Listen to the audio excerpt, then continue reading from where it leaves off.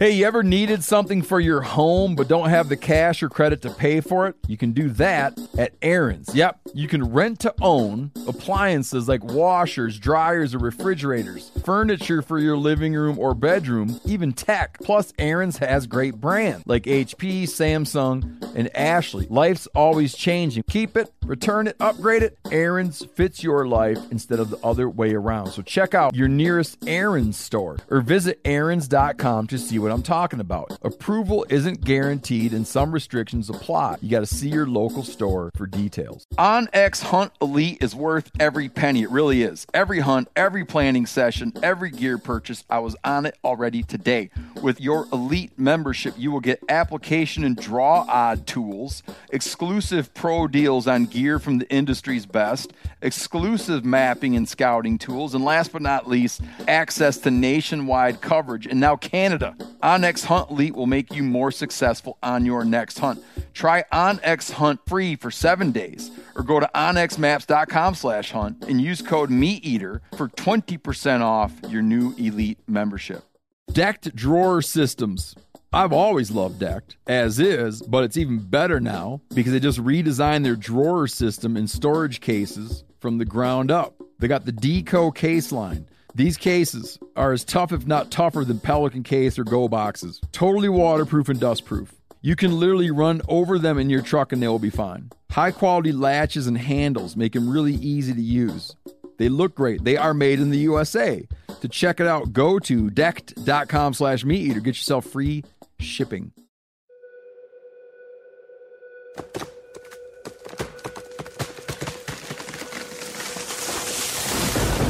This is the Meat Eater podcast coming at you shirtless, severely bug bitten, and in my case, underwearless. We hunt the Meat Eater podcast. You can't predict anything. Presented by OnX Hunt, creators of the most comprehensive digital mapping system for hunters. Download the Hunt app from the iTunes or Google Play Store. Know where you stand with OnX. So we're out in the woods, kinda, in your classic, like close to town, down by the river, people walking dogs, beer cans laying here and there, down by the river spot. Someone running some kind of... Hey, what is he doing? Like that kind of spot. Some guy driving some screws into something down there. Building a stand. Unclear if he's on his own land or not. And we're in what I would regard as the foraging off season. And we're with Brody Henderson and Chef Michael Hunter. I don't know if you disagree or agree with foraging off season. But by that I mean, folks that like to, I find that your general folks that like to hunt and fish a lot have a couple wild edibles they know about. The number one being morels. I would agree. So in the spring you look for morels, and then that ends. And then you kind of act like there's nothing to do until you can maybe go pick a berry in the fall. And that's like the season. Yep. So I would put this firmly in the off season, meaning the berries aren't ready. Yep. And the morels are gone. The morels are gone. All like the prime edibles, I would say, are gone. Easily identifiable. Easily identifiable. But there's a whole slew of herbs and little plants that are not really, choice, but they're still kind of fun to look for. And do you... tell people just up front, we'll get into this in greater detail later, but tell people up front like about your restaurant and what your food philosophy. So the name of my restaurant is Antler, and we just want to incorporate all things wild into our menu as much as we can. So we rely heavily on foragers that sell us wild mushrooms, wild plants. We do a little bit of foraging ourselves. We only sell wild, sustainably caught fish, and we sell farmed game meat just because we can't sell actual wild game meat. So we just want to embrace, the outdoors and share that with our customers. So that rule is the same as it is in the U.S. and Canada, except for Newfoundland, where they get a little leeway, and they're actually allowed to sell wild game. Oh, is that right? Yeah. Can you buy it from them? Yep. Well, I think you can. It's dine in. I don't know if you can actually purchase a steak to take it home. And I think it's only certain animals, moose. I don't know what else they're allowed to do some ducks and pheasant, upland birds and stuff. But the big one is moose. They have more moose than people in their province. So Gotcha. and I think it was allowed through tourism. It was one of the sort of pushes to get people to go to Newfoundland. Got you. When you walk out, dude, I gotta know what that dude's doing. When you walk out, is he putting up a tree? No. When you walk out this time of year, like you're at a disadvantage because you're from a couple thousand miles away from here. So this is not. So like when you look, are you like, oh yeah, I'm gonna tear this place a new one, or you're like, I don't know what we're gonna find? I have no idea what we're gonna find. Okay. And you saw some dandelion. We saw some dandelion, which is omnipresent. So right now, like back home, when I'm walking my dog or taking a hike or fishing along the creeks, I'll find stinging nettle, which is incredibly high in iron. Yep. So a lot of people make stinging nettle tea. A lot of people put it in pastas. You can make a soup with it. So that's a really neat one. It's really neutral, kind of like spinach. It doesn't have a lot of flavor, but it has more iron than spinach. I think it's more iron than any plant. Is that right? Stinging nettle. So that's a neat one. It's got more thorns than any plant. It too. does. So yeah, gloves like must. And so stinging nettle, watercress along the creeks is kind of neat. And it's really spicy. The leaves are smaller than the stuff you can buy in the store. Yeah. But and it's really, really hot and spicy. Wild ginger is out right now. That's a really neat one. It's not actually in the ginger family, but it just tastes like ginger. And it's a root that you kind of there's these heart-shaped leaves everywhere, and you got to dig it up. And it has more of like a floral, flowery taste, but it still has that ginger heat. And we use that in ice creams and desserts. Oh, really? But you can also make just teas with it. But that's a neat one. What else we got? Sumac, staghorn sumac. It's different than Middle Eastern sumac, but still has that lemony taste to it. So that's sort of almost all year. I think summer's sort of the best time to pick it, because then into the fall and spring, it's kind of eaten and chewed up by bugs and worms and stuff like that. That's one of the things we have here is, and you might still find it now, but it's getting a little bit late, is oyster mushrooms. Yep. Which get ripped up by worms. Yeah. And then You get the dried saddle. Yep. Pheasant backs are some of my favorite. Which gets wormed up. Yeah. But we saw dandelion. There's mint, wild onion. We'll just have to look around. Yeah. I've never actually looked in this spot. Yeah, cool. So we'll see. Let's see what we can find. What'd you find? Some mushrooms. Some LDMs. Little brown mushrooms. There's a neat one that's called shaggy manes. Oh yeah, we have those. Yeah, so those are like golf course mushrooms. They're just randomly around. Those are super tasty. What about But those that? aren't shaggy manes. No, I kind of thought maybe they were, because they're starting to curl. Yeah. But No, we they're get shaggy manes. We get those a little bit later. Yeah. Always in disturbed places. Like packed down ground and shit. Yeah, I find those just in grassy fields, people's backyards in the city and stuff. It's really funny. Inky caps. Yeah. This is wild rose, Oh, cool. but doesn't have a. So later this will have a hip on. Yeah, neat. Right now we're doing a rose hip ice cream. Oh, you are? Yeah. Oh, okay. So we don't have a patio, so our restaurant's still closed. So we're doing all things takeaway. So we're doing a line of wild ice creams right now. Oh no shit, really? Yeah. So we're doing a rose hip. We're doing a wild mint and chocolate chip, a wild blueberry, and then a strawberry wild ginger. You ever heard? Is there anything to do with horsetail? I never heard anybody eating horsetail. Scouring rush. I don't know. I've never heard of it. We have horsetail. I've heard of horsetail, but it looks different than that.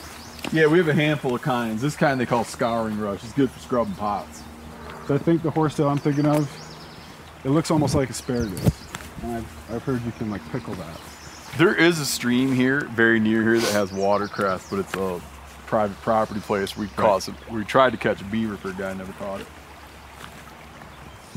Yeah, like even that all ditch, this, that had watercress in it. yeah, all this dandelion would actually be good unless you're worried about people's dogs. But, No, shit, I don't care about people's because dogs. they don't have, there's no flowers on them. So before they flower, they're not as bitter. Oh, I think your post flower for here. Oh, really? These are already flowered. Oh, gotcha. Yeah, they flower early here. So, Michael, do you ever eat, like dandelion's an interesting one because everybody has it.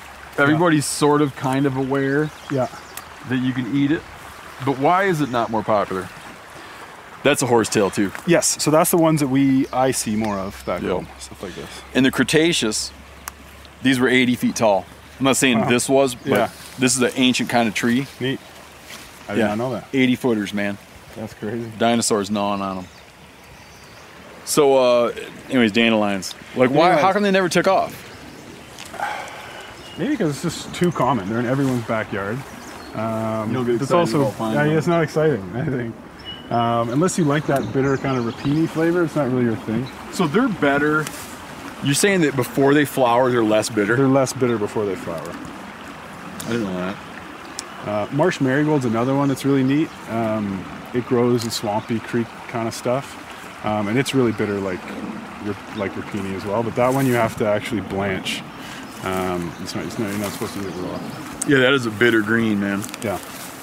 Try it before it flowers. Some of last year's rose hips. Yeah, there's wild rose. So how do you, when you do rose hips like that, what do you do with them? So we'll simmer them with the custard. So we'll simmer them with the milk and the sugar, and then whisk them into the eggs, and then we'll let them kind of soak in the custard, and then puree it and strain out the seeds. I was in Argentina, and they had jars of jam that they were making from rose hip. Oh, cool. Yeah. But just seemed like a painstaking process to get all that. Those like seeds. Ton of seeds. But they got all yeah. that outer shell off. Yeah. Someone must have just spent hours at Yeah. it. You know? Yeah, I like to like boil them and then like crush them up or put them in a blender and then just strain out those. In September, you'll find Yeah. grouse that with their crops just full of those rose hips. And the seeds are like stones. Like they're not even, you can't even chew on them. See, this right here would be Good morel spot. yeah, like big cottonwood. These aren't big, but cottonwoods, especially damaged cottonwoods, down stumps. It's not a hard and fast rule, but there's typically grass. Yeah. You know, this would be like a Kind of shady, kind of. Yeah, A little bit of sunlight. Yep, mixed. I would sniff around in there for sure if I was looking for them. One of the guys that I was working for came in off his mountain bike. Because this restaurant I worked at was across the street from a huge provincial park. And he came in with a handful of mushrooms and said, "Here, check these out." And I was 17 or 18 at the time, and I was just like totally fascinated by, like you can actually go into the wild and pick stuff, you know? Like, and then he told me sort of where to find them. And I went across the road on my lunch break and came home with 3 pounds of black seriously? morels. Yeah. It was awesome. Then we came and we sold them, we featured them for dinner that night. No shit. It was really, really cool, yeah. And those were neat because those are black morels and they grow, I found them on this like cedar hillside, which is like kind of sandy, mossy soil. And they were just everywhere. They were really neat. Yeah, when I was reading your bio with your cookbook that's coming out, I didn't realize how early you got started cooking. Yeah, it was really bizarre. I was a 13-year-old kid and I wanted to make some pocket change to buy skateboards and stupid t-shirts that said profanity and stuff my mom wouldn't let me buy, and I just wanted my own money, so I rode my bike to this local gas station. I applied to pump gas, and the guy said he didn't need any help at the gas station, but he needed help at the diner. So that's Okay, I'll become a lifelong chef. I'm in, you know. And it was so I started washing dishes. I would fry the hash browns and butter toast, and it was one of those like greasy spoon diners with a lineup out the door on the weekends. And I would bike there at 6:30 in the morning on weekends as a kid, and it was just one of those things. I cooked at home a little bit. I grew up single mom, so my mom would work late, and she would call me and tell me how to start the chicken and stuff like that. So I already knew a little bit about cooking, and I loved, as a kid, I was like always hungry, always like just into food. We'd go to a party and there'd be like oysters or lobster and just things, and I wanted to try new stuff. So food was always a really big thing for me as a kid. And then it just stuck. I worked at a golf course in the summers all through high school. And then when the golf course would close in the winter, I wound up working at this little kind of fine dining country inn. And that's where was like my first real culinary mentor to say. And then, you know, we made everything from scratch. So we'd make bread, we'd make pasta, we'd make all the, in-house charcuteries and salamis and stuff like that.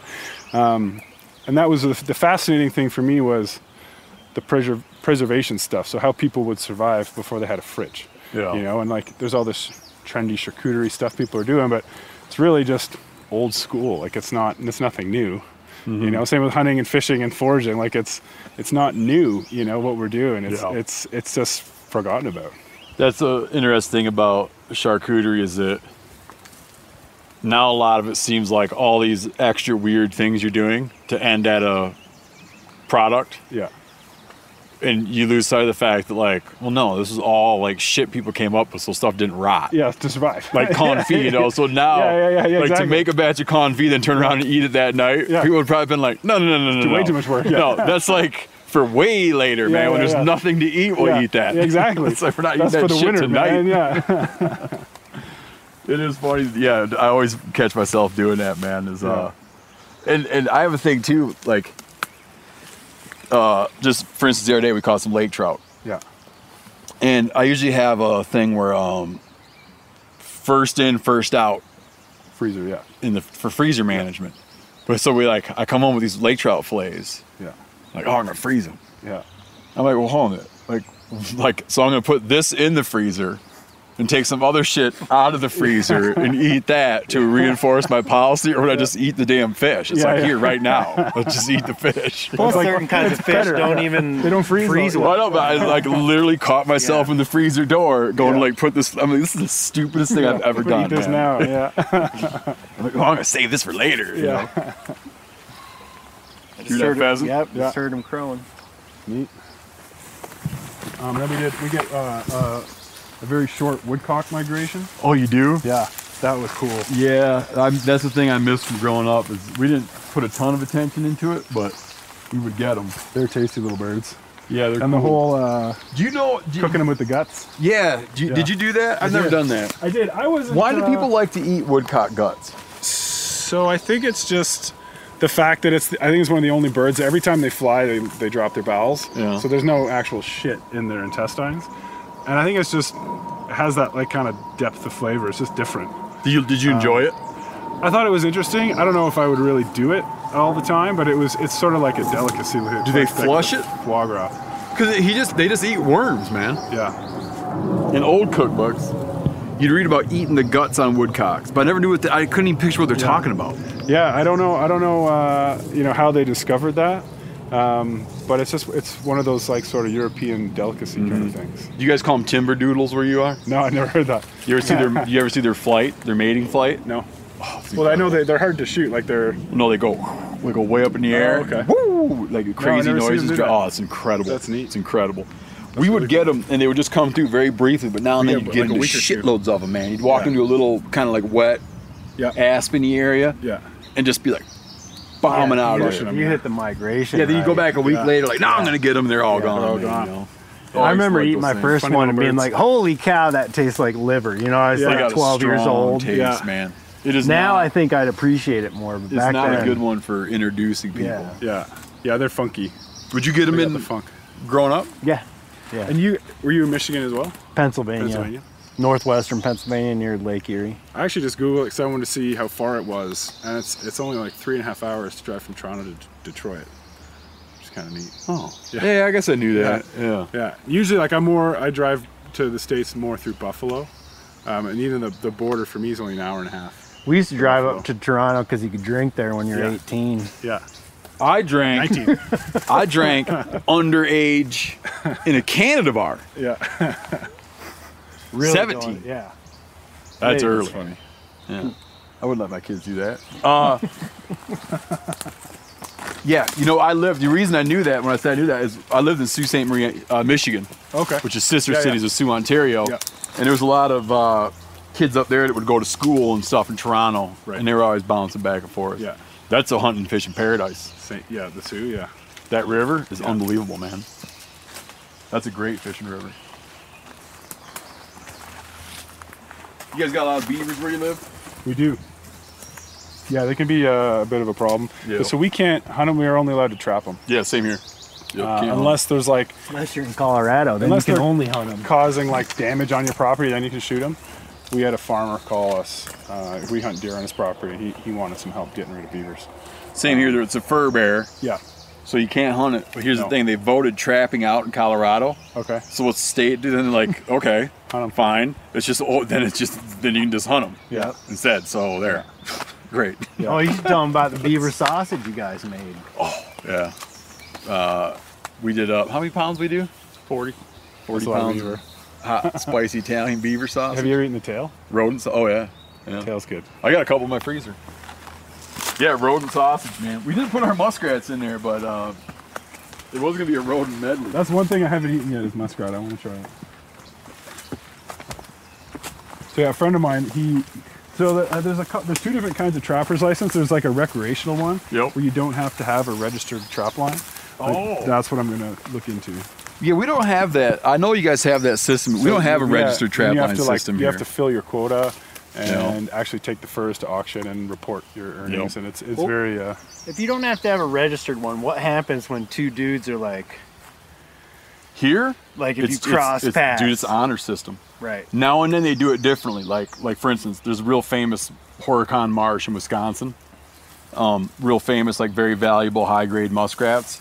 And they divide Horicon Marsh up, and then they auction off the rights. But in general, it's just like honor system. So it gets ugly. Yeah. Even like at the level I trapped, it would get ugly. Yep. People were getting fights. I remember being at a fur buyer's one time, and I was young, and the fur buyer saying to another guy on the phone, talking about opening day muskrats, he goes, "Anybody fucks with you, shoot him." And I didn't know he was joking. I was like, Jesus, man, I hope I'm not trapping that spot. But now, I later got to know the guy and realized that he was just having fun. But when you're young and half scared of other trappers, you know. You recognize that? I don't know what that is. It's shit on a stick. It's like a fungus or black knot. Yeah. That grows on cherry. Yeah, we had some friends who were like, I always heard about shit on a stick, but I didn't know it was real. You guys get cattails? Yep. Yeah. So cattails, you can actually eat the shoots in the spring, or you pull them and it's like the root. Not necessarily, just above the root, there's like, you peel away the outer layer and there's like a nice white kind of... Like starchy kind of thing. Yeah. So you can pickle those. Yeah, I've done that. I've taken those and pickled them. That's pretty good, man. Yeah, pickled cattail shoots are neat. And then I've actually heard of people they dry them out and make flour with it, which I thought was really I've interesting. never done that. Yeah. I've heard of that as well. A bit laborious for me, but... Cattail right there. Yeah, there is some old... Yeah. Like those, that looks like it might be you're this right. year's cattail. Who wants to get wet? Yeah. Where are you looking? Right there. Yeah. Go over there and grab that, Brody. You You can jump it. I bet bridge over there. Take the bridge. Oh, yeah. Oh, yeah, take the bridge. Candy ass. Embarrassed to call Brody a colleague. He's going to go over and use that bridge. You know what we used to do with cattails when we were little was we'd like to... Hear 'em? Nope, we'd like to dip the head in gas. Oh, shit. And then light that on fire and run around. And one time we were doing that with the fire chief's kid, and he got real mad, the fire chief. I would imagine. It's unbecoming of the fire chief's kid to make cattail torches. What I'm doing is I'm curious now if this is a good crayfish creek. Yeah, I haven't seen any Some nettles either, yeah. raccoon leavings of crayfish claws, and I smell mint. You smell it? Right here, where I'm stomping. That's where I Take a whiff. good spot to look for it, right by the creek. No, it reeks of mint. I just can't find it. Someone's in it. Maybe Corinne's in it. yeah, it got stirred up somewhere. There's some kind of plant Overpowering over here. mint odor right now. You smell what I'm talking about? Now I smell something. No, do you guys smell it, or is it just I mint? don't. But You don't smell mint right now? Phantom mint smells aren't a sign of COVID, are they? No, but dude, my mint patch in my garden. I gave away about a bushel of mint last night. I think they're stepping in Are you guys stomping on mint? I don't think so. I don't see any. I just got like 2 big strong whiffs of it. God, I can't find it. Oh, There you go, Corinne. hold it. Just sitting there. Right there. Where? Isn't this mint? This guy? No. Oh, that's not a mint? Oh, no, that's not a mint. Damn it. Phil, are you walking on mint? I don't think so.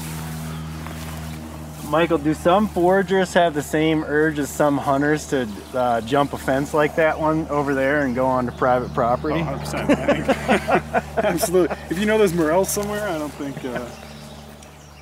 Oh, it's tearing me up. Oh. There it is. I found it. It all stunk. Oh, yeah. I found it. Look at that. There's found it. A couple more under your left arm. No. Is it right in the water? No, it's just right above the water. Oh, now I can really smell it. Now, if someone was smart, they'd dig that up and bring that home. Oh, see, that looks different than my mint. So we get. Oh, there's a There's so many bazillion different kinds, right? man. See, that one, the leaves are sharp and jagged. Yeah. But that's a odoriferous mint, man. No, home, is that not it? That doesn't smell like mint. Doesn't taste like mint. Damn it, that's not the mint. I was gonna say. Where is it? Mine has. I thought that was it with the purple. Because look at that leaf. The red stalk and the green leaf. Son of a bitch, that's It looks not like it. spearmint. No, Oh, that's that was not bitter it. as all Damn hell. it. You just said you could smell it real I good right now? smelled it, yeah. This is bizarre. It's just it's thick and there's a lot of shit growing in here. Oh, I thought for sure that was it when I looked at it. It's that purplish stem. Yeah. Those birds, whatever. Did you find the mint? Do you guys smell it over there? I don't smell it anymore. Really? But you were I smelling it. got a whiff of it. Yeah. No, not that tall. Okay, I feel like I'm smelling it right now. I don't think it's on. I think it is on that side. You're right. Damn it. Sons of bitches. That's bizarre. It's so strong smelling we can't find it. Sitting down here, my nose down on the ground, smelling a bunch of shit. It must be really small. Yeah, that's what I'm It's thinking. not grown up enough yet. Maybe. I feel like that happens a fair bit. Like the other day, we were, not the other day, but a little while ago, we were getting mushrooms. We got several kinds of good mushrooms. And I kept smelling mint and was sort of like making a half-assed attempt to locate it and didn't locate it. So I couldn't tell where the smell was blowing in from. Nah, that fucker's not it. Find it, Phil? I'm sorry to report that I did not. Phil's really pouring the coals to the ground over there. Should we keep walking a little bit? Let's do it. Corinne? Gotta find something. We found all kinds of shit. You want like a major discovery? You want the meal?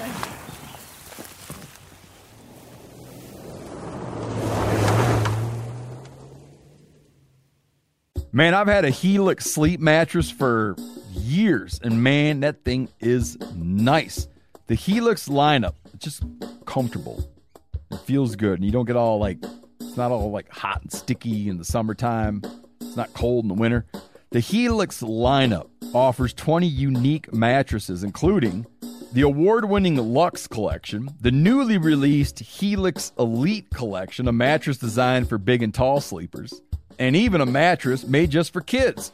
Take the Helix Sleep Quiz and find your perfect mattress in under 2 minutes. And your personalized mattress is shipped straight to your door free of charge. Helix knows there's no better way to test out a mattress than by sleeping on it in your own home. That's why they offer a 100-night trial and a 10 to 15-year warranty to try out your new Helix mattress. Helix is offering 20% off all mattress orders and 2 free pillows for our listeners. Go to helixsleep.com/meateater and use code HelixPartner20. This is their best offer yet, and it won't last long. With Helix, better sleep starts now. Have you ever wondered if you could pull off cowboy boots? Then you should pull on a pair of Tecovas. You will see. They'll become your new favorite footwear. Now we're going to throw it to Chili. If you know him, he is a cowboy boot aficionado. Dude don't like to cross the street without his cowboy boots on. Hear him out. People want to know when to wear Tecovas. Date night. Now, I'm not a very fancy guy, but when I put my Tecovas on, I feel very fancy, and my girlfriend seems to like them too. Now, if you can't make it into a store, Tecovas delivers the most premium quality and most comfortable Western goods right to your door. Visit Tecovas.com. That's TECOVAS.com and point your toes west. As a special opportunity for our listeners, Tecovas has said they will throw in one of their best-selling trucker hats or ball caps for free into any minimum purchase of $100 on Tecovas.com. Just use code MeatEater at checkout. That's about a $30 value, and they sell fast, so they're always updating with new styles and looks. Again, for a limited time, enter code MeatEater at checkout to add a free logo hat to your order as a one-time gift from Tecovas, only at Tecovas.com. Hey, everybody, I'm talking here about Montana Knife Company from our very own state of Montana. This company was founded by one of the most experienced master bladesmiths in the world, Josh Smith, who, over recent months, I've become friends with, and my God, have I learned a lot about knives from this guy. Just a phenomenal hometown company that makes world-renowned knives. Josh has been making knives for 30 years. You get one of these knives up and open it, it is sharp like something that came from outer space. And here's the deal. They make knives that can be sharpened. You can work on these knives. If you don't want to work on them, you send it to them and they'll work on it. They'll get it sharp. Phenomenal hunting knives. If you want to see them in action, we just did, me and John Hayes, the taxidermist, just did a video about how to properly skin a black bear. Watch that video, and in that video, you'll see Montana Knife Company knives in action. MKC products usually sell out in minutes of being released, which is true. But now, for the first time, they're dabbling with having knives in stock on their site. So right now, you can grab yourself a Blackfoot 2.0 or the Ultralight Speed Goat. Use code MeatEater, and you get 10% off your first order. Montana Knife Company. Working knives for working people. 10% off with the code MeatEater. That's a good deal.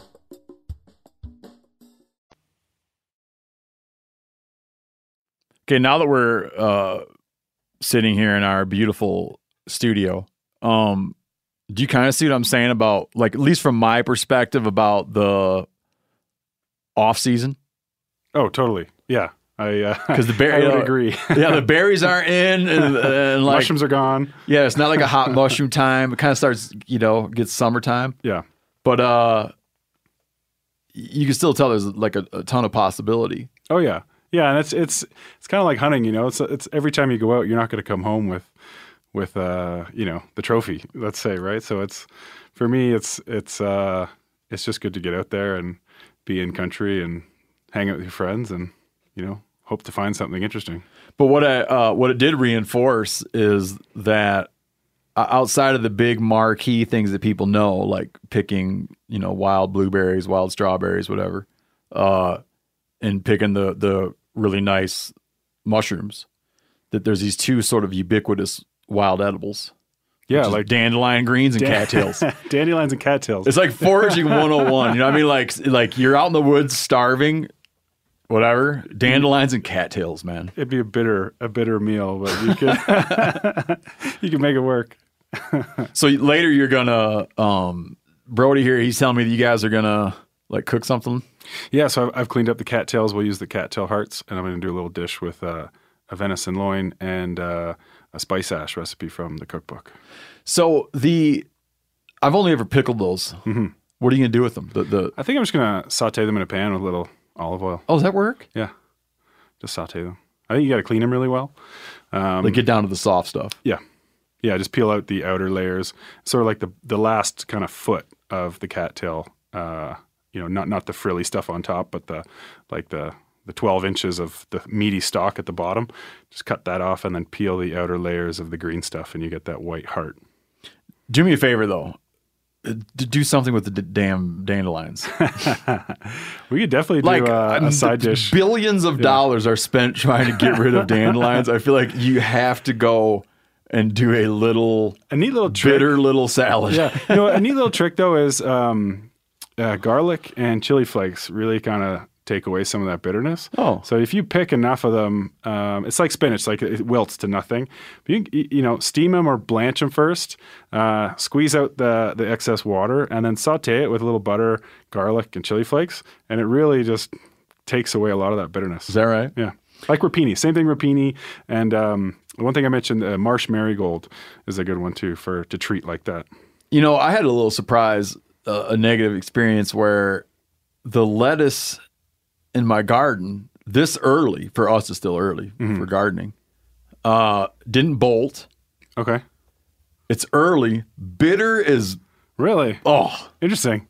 Bitter. I wonder why that is. Dude, yeah. And I had one of those seed blends, so it's like 80 kinds of... Yeah, it's just really disappointing. You don't know what's what. No, and it's like... I feel like the shitty kind did real well in my garden, and all the good kind. It's like, it's like 1,000 different kinds of seeds. And you just throw it down and take what you get. Yeah. Not a good approach, man. Interesting. You shouldn't be allowed to do that to people. Yeah. The bitter mix. Yeah, it was like, here's a mix of a bunch of stuff that won't germinate, except for the super bitter kinds will be all over the place in your garden, and your kids won't like the salad. Yeah. With that behind us, again, Chef Michael Hunter, I hate to do this to you, man. You've probably had to tell the story so many times, but you got to tell the story. You got to start out just for context. You got to tell. I want the story about, when you got super in the news. The vegans. Yeah. The vegans. Because this will probably, people will be like, oh, I've never heard about this. Yeah, that was not something I ever expected was going to happen, opening a restaurant. So that was when you opened? No, it was actually 2 years after we opened. Okay. Yeah, so it wasn't right when we opened, but just not one of the, opening and running a restaurant is hard enough. And that was probably the most difficult thing I've had to endure as a chef and a business owner, and just as a person, because they were trying to shut us down and basically just attacking us. So this is it gives people where you're at. So my restaurant Antler is located in Toronto. We're just sort of out of downtown. We're in this little pocket called Little Portugal, and we had a chalkboard sign out front. We're a tiny little restaurant. We're 45 seats. And was that your first restaurant? The first restaurant that I owned. Yeah, okay, that's what I mean. Yeah. So I know you'd been in the restaurant biz for a long time. But so we had this chalkboard sign out front that said, "Venison is the new kale." Dude, I had a really nice kale salad last night because my garden kale is kicking my ass. Kale's awesome. Do you know Jesse Griffiths? I don't. He's a chef in Texas. Okay. He does a lot of game. I'll look him up. Oh, you should. You guys be like, friends. nuts on a dog. He makes this really good kale salad. And I texted him to be like, how do you make that shit? And I made mine. It wasn't as good as his. But anyways, it wasn't even kind of even close to his. I don't get it. But so venison was the new kale is what did it. And the cyclist rode by, and she was a head organizer of a group, like a grassroots organization. I think they have a couple, but it was Pig Save or I forget the actual name of it. Pig Save. So they would protest slaughterhouses. Okay. And that was their animal rights group, PETA funding type thing. And the organizer of this group rode by on her bike and was offended. And well, how do you know that happened? That's what they basically wrote on their site, and then they'd had interviews, so that's how we found out exactly how it happened. And just one night, I think it was in November, they showed up, and we actually got tipped off by a large corporation that they also target. I'm not going to name names, but so this corporation has their own security division that just handles these vegan groups because that's interesting. They try and hurt your business. Yeah. So we actually got tipped off, and they said that this group's coming. Here's their Facebook page. Their Facebook page was private, but they had sort of some intel. I guess they have some fake members of the group. I'm sure, yeah. So we got wind of what was happening. We didn't really think much of it. We just said, okay, business as usual. Let's just try and ignore it. And they sent us a letter of sort of their demands. Which were? They wanted to have a meeting with us to change our menu, and they wanted us to put their slogan, one of their slogans in our window. Oh, but they got a guy to give in and do that too. Oh, they've got many. Because they're relentless. Like they'll take they take photos of your children and put them online, and they just do terrible stuff. Really? We had they eventually stopped because a couple of them got restraining orders because they slipped up. No, that sounds illegal. Yeah. So were they? Do you know if they were targeting your restaurant because of its connection to wild game? 100%. Yeah, 100%. So they said that we were lying to people because we were hunting and serving the game meat ourselves, and that's not something we've ever, claimed. That's totally illegal. The thing with the game farms is I want to sell game because I love to eat it, and it's the only way I can. Uh-huh. And a lot of these little game farms, they're little family-run operations, and I know the farmer, and we know what they eat, and how they're raised, and we can go visit the farms if we want, and it's just a really great way to do business for us. So. they call it the humane meat myth. So they were going after small businesses that were farm to table also, because they say that it doesn't matter how the animal's raised, meat is murder. So they say that people are tricking the consumer when they say it's a healthier alternative if farm to table. Yeah, that's a plausible argument. I can understand it, I guess. No, I mean, if like I could see someone hitting on the idea that, wait a minute, I don't think you should ever kill an animal. Exactly. And sure, if you're nice to it, like you're still killing it. Yeah. I mean, I could definitely see someone arriving at that. Yeah. But, that animal has a better life than some of the alternative that's out there. Yeah. But there are arguments floating around out there that I don't get how you arrive at them. Yeah. Exactly. Yeah. You know what I mean? I'm like, I don't have to have the opinion to understand how one might get there. Yeah. Right. Yeah. And it was just baffling to us the way it would happen. So we actually wrote them back once and said, listen, we actually already have a couple vegan dishes on the menu. Vegetarian food and like foraging and just wild ingredients is something that we're really passionate about. We invited them to take them foraging, if they were interested, and just have a dialogue. And I think they wrote back something kind of nasty, and they weren't into that. So we just stopped communicating. When you wrote them a letter, do you mean you like wrote a letter? I think it was an email. Yeah. It was over email, that one. So they said to you, they come to you and say, we're going to show up, protest the shit out of your place. Yep. Unless you change the menu. And I imagine by change the menu, they mean like full vegan. And why are they out at your place and not out at Arby's or something? Well, the funny thing not that I'm hacking on Arby's. I don't know what Arby's does. I'm assuming they killed all those animals and cut their meat up real thin. Accidentally outed the butcher shop across the street because I think I said in an interview or something, I said, there's a butcher shop across the street. And then they went and protested them. So I felt bad. But like, seriously, like there's like the meat morgue like across the street, slaughtering more stuff than we are.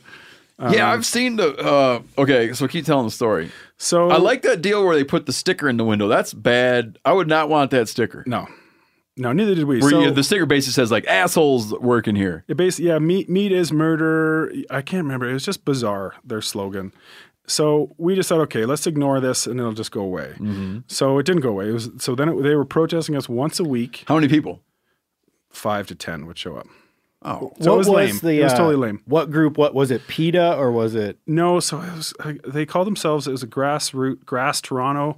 But there was like several little. The only one I can think of is Pig Save because one of them just actually got run over by a pig truck. That's interesting. Yeah, they were protesting a. Oh, so it wasn't total like weirdness. No. Oh. So they were protesting. I thought they were like out checking their mail and got hit by a pig truck. I would find that to be like, I don't know, like, irony's not the right word. The only reason I'm thinking of it because it was just in the news again. But one of their groups was Pig Save. And they jumped out in front of a pig truck. Yeah, they were protesting. They wouldn't move, and I guess the truck didn't stop. The pigs would eat them. The pigs would eat them. My dad always said, if you lay there long enough, that pig will eat you. And eventually I just got fed up. Well, I would always leave because I knew I was going to do something stupid if I stuck around. So 5 to 10 people. 5 to 10 people. And they're hooting and hollering. They're like, hey, banging ho, ho. Banging on our windows, huge signs, screaming at our customers coming in and out. And I was, Was it bad for business or good for business? In the beginning, it was bad. And so I'd have gone in there. I was about almost said I would have gone in there guns a-blazing as an expression. Yeah. Not guns. I would have gone in there and had dinner. Yeah. So I had to be there one night. I forget, someone was sick or away, and I had to work. And because it was just so upsetting, I didn't want to be there when they were there. Uh-huh. What night of the week was it? Thursdays. They picked Thursdays. They did Thursdays or Fridays. And so we get whole deer delivered once a month. We generally get 1 to 2 animals, and that would last us the month. And we break down our own stuff. So I went down. We had a delivery that morning. I got so upset. I saw a customer come in, visibly on a date, and the woman was almost crying because she's being screamed at with a megaphone, murderer, like F you, just horrible stuff. So this woman I saw come in was like almost crying. And I just said, okay, enough's enough. And I went downstairs, chopped off the whole back leg of a deer, got a red cutting board. I think I got some like sanitizer and stuff so it would be safe if I got called, like in case the health department were called, I had like safety stuff around me.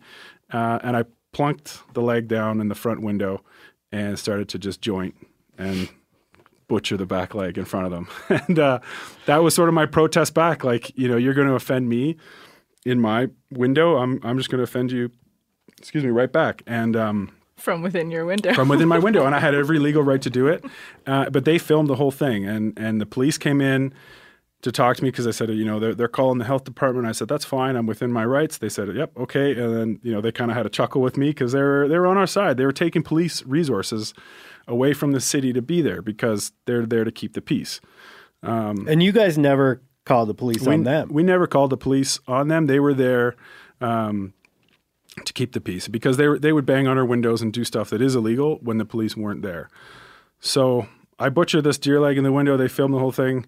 I go back, cook up a piece of meat in the kitchen, and come back and I ate it in front of them. So that was my protest. But how did it become like a major like international news story? So they filmed this whole thing, and they sat outside with this big sign, "Meat is murder," as I'm hacking up this. That's a good piece album, of the meat. Good Smiths album, though, man. The cover shot is cool. I go about things the wrong way. I am human. Keep going, Steve. So they posted this video footage to all of their mainstream vegan sites, and it started to blow up and go viral around the world. But not in a good way. Not where you being the hero. No, not in a good way. You became the hero. We became the hero after a weekend of being the devil. So our Google ratings were getting attacked. Our Facebook, anywhere where you could rate our restaurant was being attacked by vegans, giving us 1-star reviews. And, I got rotten food and everything you could think of. People started just digging into my social media, pulling pictures of my family, putting them online. Really? Just attacking you in every way they could online. And then when the mainstream media got it, so this happened on a Thursday, Friday. So all weekend, this stuff's floating around the webs, and we're just kind of shitting our pants, we're screwed. I screwed us. And then the mainstream picked it up and wrote a really positive piece for us saying that, we're sticking up for our business. These people have no right telling us what we can and can't serve. We care about our ingredients. We, try and serve ethically sourced stuff. And it was really positive towards us. And just the general public opinion was all in support of Antler. And then it just went viral. I have no understanding. Was that good for business? That was. And that was. And we were nervous about talking about it because they protested us still once a week for 11 months. They tried to close our business. You're shitting me. I swear to God. So it was tenacious. It was emotional, man. It was stressful. They continued to protest you. They continued to and then because it went viral, they got a lot of support on their end too. So these protests of 5 to 10 people turned into 100 outside a little 40-seater restaurant. So it sucked. It was not fun. Afterwards, it's fun. Why did they eventually quit? I don't know. They just stopped. Did you put the sign up they wanted? No, we refused. I said, no way in hell. My business partner, I was actually considering it, and my business partner was the one who actually said, no effing way are we doing anything to help, their cause or support what they want. So that was good for me to hear because I was kind of I was getting tired of it. You're getting ready to capitulate. Yeah, it was emotional. It was hard. So because we care so much about what we're doing, and it's our life's work, it's our passion. And then to have people trying to physically shut you down and hurt you was tough. It's funny how people attack. This happens in a lot of facets of life where people are more inclined to attack something that leans in their direction. When they look at a spectrum of let's say that there's a thing they hate. Okay, so they hate they don't like animal abuse. They don't like violence toward animals. Okay. So that's a spectrum. Oftentimes, when someone doesn't like a thing and the thing is part of a spectrum, people want to attack the thing that has the most adjacency to their position. Right. Not always, but often. Like the same way that I imagine, you take someone you take certain Christian denominations, right? And you'd be like, so they don't like evil, right? So you'd think they would be hyper focused on devil worshippers. Yeah. But they'll be hyper focused on Mormons. Very, very similar, right? Yeah. But it'd be why are you not mad at devil? I would think that you'd be mad about devil worshippers in your town. Yeah. Not people of the Mormon faith in your town who sort of are like very in line Yeah.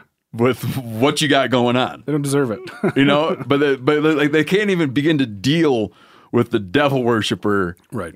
end of things, and so you get something close. And so here you have like a restaurant that's sort of saying you're like leaning into ideas of sustainability and leaning into ideas of animal welfare. Yeah. And so then they're faced with like, let's go after the guy that seems to kind of talk about some of the things we're trying to talk about and make an example out of him. How Totally. dare you sort of be, right? Yeah. Totally. We have the same problem. It's in a weird way. Like I always thought we'd get like our company. I always figured, we'll get attacked from the left. Yeah. That's right. I'm like fairly conservative. Yeah. Always anticipated that I would get attacked from the left. We get attacked like from the right. Wow. Like, you go on TV with everybody's carrying guns around and you spend a career making shows where people have firearms and you promote firearm usage and put it, but it's like, I got a feeling these people don't really like guns. They don't like guns enough for me. And so then you become, it's just bizarre. Yeah. Yeah, it's wild. But it's like there are many ways to agitate for change. It feels like this is kind of like a manipulative relationship. Totally. Where one makes It's like demands. we're not the ones that As make you- the laws around, because we actually agree with a lot of their beliefs. Like I don't think slaughterhouses are typically a great place for animals to be. And it's illegal for the farmer to slaughter the animal himself and sell it directly to the restaurant. So all animals have to go to this not so great habitat of where they have to spend the last days of their life. So there are things that we agree on, but they should be protesting the government to change the laws to make slaughterhouses a more humane place, I guess. That's not fun. It's a lot more fun to go out in front of a restaurant, try to destroy someone's job. Man. And, because it went viral, for every 100, supporters we got, they got maybe 2. So like their movement grew at the same time, even though it was all negative for them in the mainstream media. They gained a bit of support for their group. So I think that's what, fueled them for so long, is because they were milking it. They were getting all kinds of attention where no one had ever heard of them before. I'm surprised they didn't respond to your email back. Your outreach for let you go conversation. Invite them to go mushroom picking. Yeah. So they actually did start responding. And at that point, we had to hire a PR crisis person to help us deal with it. And then so they advised us just to not talk to them at all. That's what those people always do. Yeah. Next time you want to go call a crisis management place, don't, and just be like, I'll tell you what they'll say. Don't engage. Yeah. Well, it was good because they did steer us in the right direction with some things. It was a friend's company that I knew, so it was pretty affordable for us. But they gave us some really good advice because I wanted to talk to them. I wanted to argue with them and try and get my point across. But did you ever have a sit down? No. Because they would just publicly post whatever we say, and they twist things. They cut things out. They twist it. They would take pictures of our restaurant at like 5 o'clock before we had any customers and be like, our movement's working. Antler's empty. And it's like, well, yeah, we're not open yet. Like, or it's like there's like in between. We have diners come in at 5, 6 o'clock and then another rush at 8. So, there's this weird time when tables are flipping that, we're half full. So they'd post these photos, say Antler's losing business on a Saturday night. They're only half full. I'm like, do you feel that they partially hated you because you embraced it? Like you called it Antler and like you kind of like brace the connection with animals rather than having it be that it's like you have a clown with red hair and he sort of is the face of the wow, it's like a nice clown, he's nice to kids, and they don't talk about what they're serving in there. A little even if there's not an actual connection to hunting, there's like the idea that we're promoting it, and that you enjoy that's a good it. Point. Yeah, that's a really good that point. might have been what pissed him off. Yeah.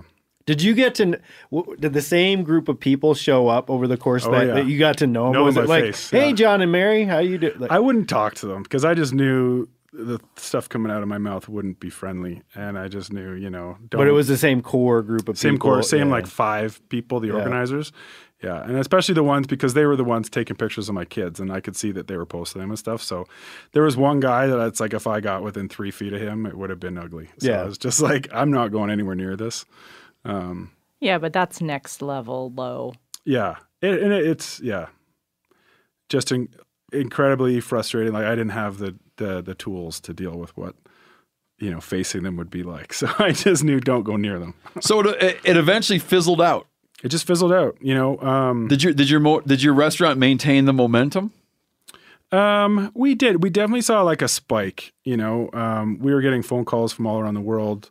People were emailing us from all around the world, like literally people sending us the articles from New Zealand, from South Africa, from Singapore, from England in Russian. Like it was just bizarre. Like I had, you see about these stories and things going viral, and then when you experience it yourself is just bizarre, You have a cookbook coming out. I do. Yeah, talk about that. Very and then proudly. Tell about the cookbook. But then my question is, did this whole thing sort of put you in a position where you got to do a cookbook, or do you think you would have done a cookbook anyways? No. So the cookbook was actually what started the restaurant. So I was working, I grew up working as a chef as a young, teenager. Yeah, I got started way young. I got started at 13 at a diner.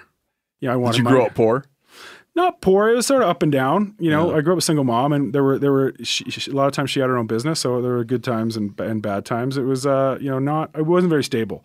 But I wanted to have my own. I wanted to buy skateboards and T-shirts and stupid stuff as a kid that your parents would say no to. So you had to go get your own cash. Yeah, and I liked it. I really liked having money, so I thought that was cool. And I liked the work, and I was very food motivated. I loved to eat as a kid, so I found it really cool learning how to make stuff.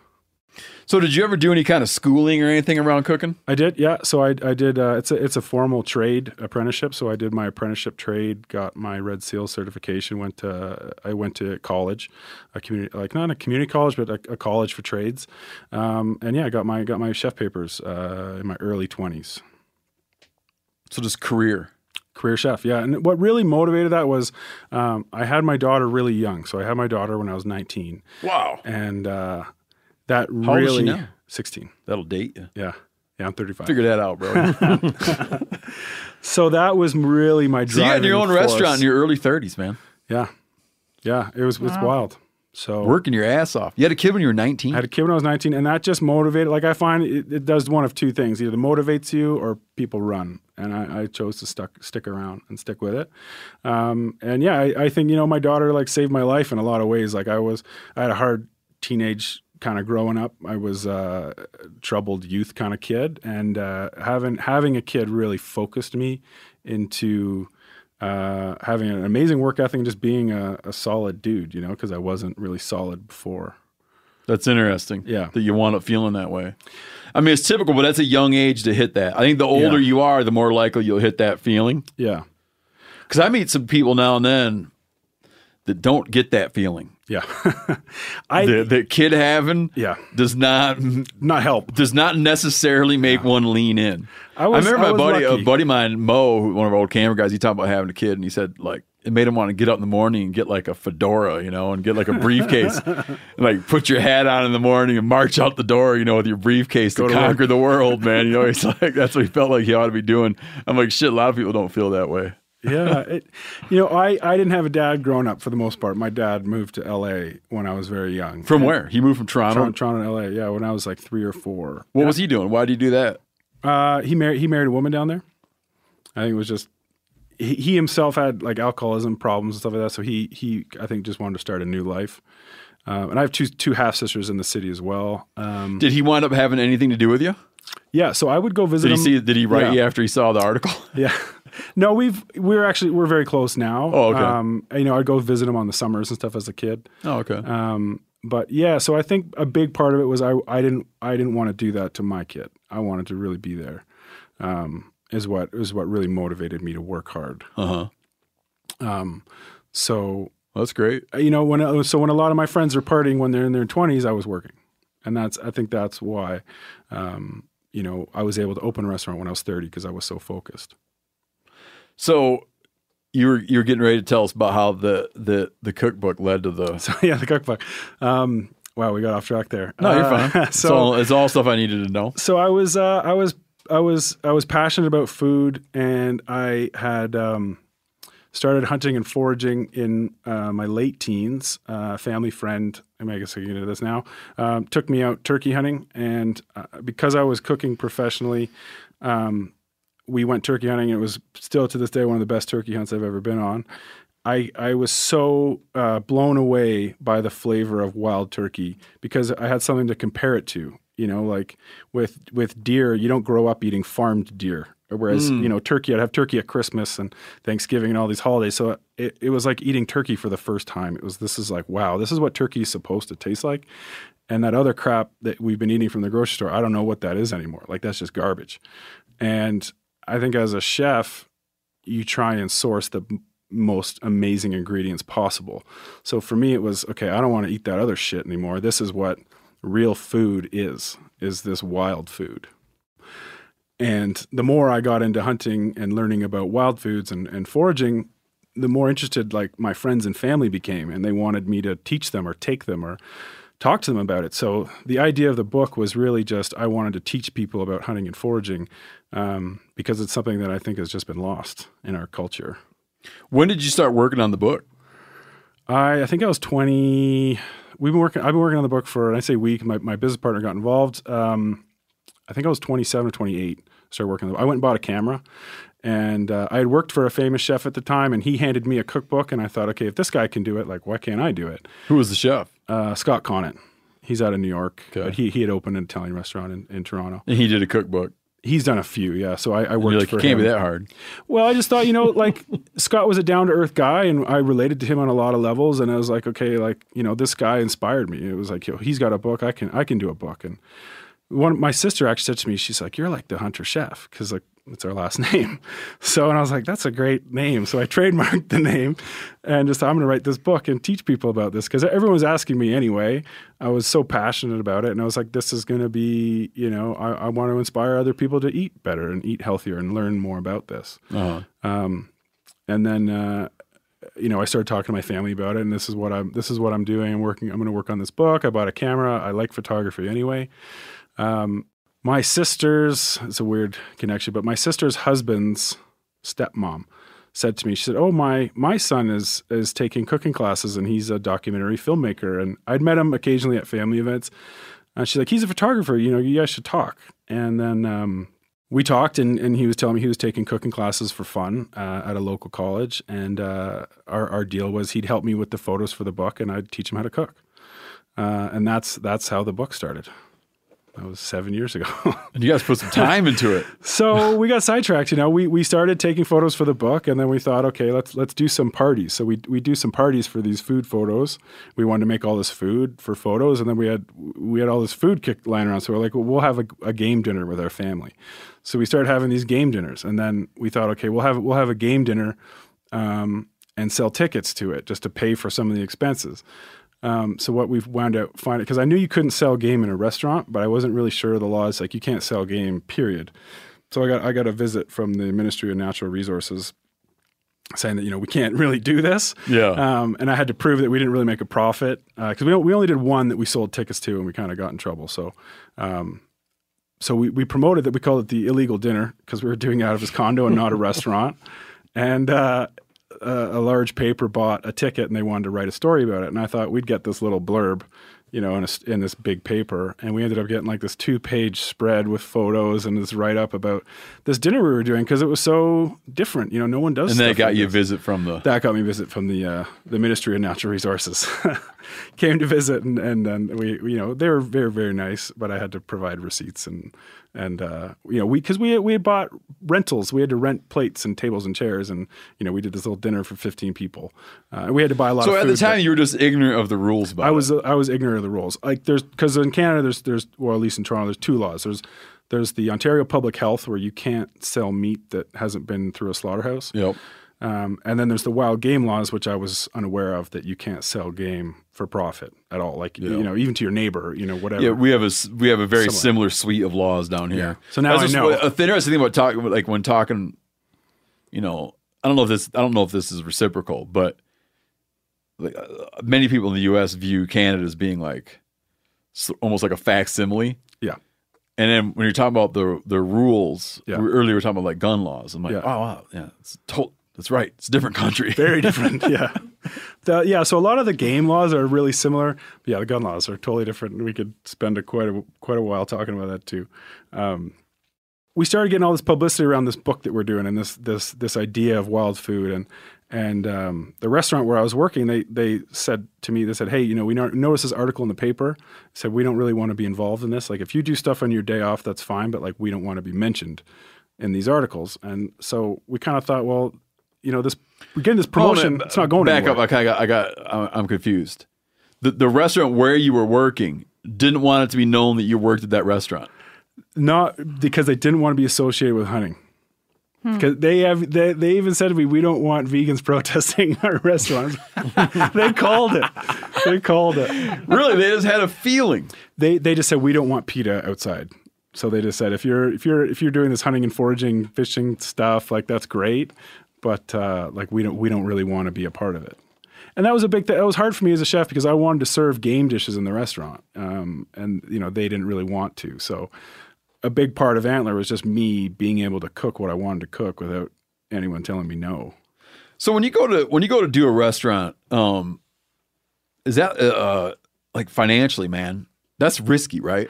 It's very risky. I think it's like 50% of restaurants fail within the first year of business. What causes that? It's a lot of mismanagement of money, and it's a lot of you don't need a license to open a restaurant. Like, you need a business license, but you don't have to actually, take a business course or be licensed as a chef. You don't have to have like a chef license. I do because it was my choice to go and get it. But like, if you want to be a hairdresser or a barber, you have to go to school and do safety course and get a license to be a barber.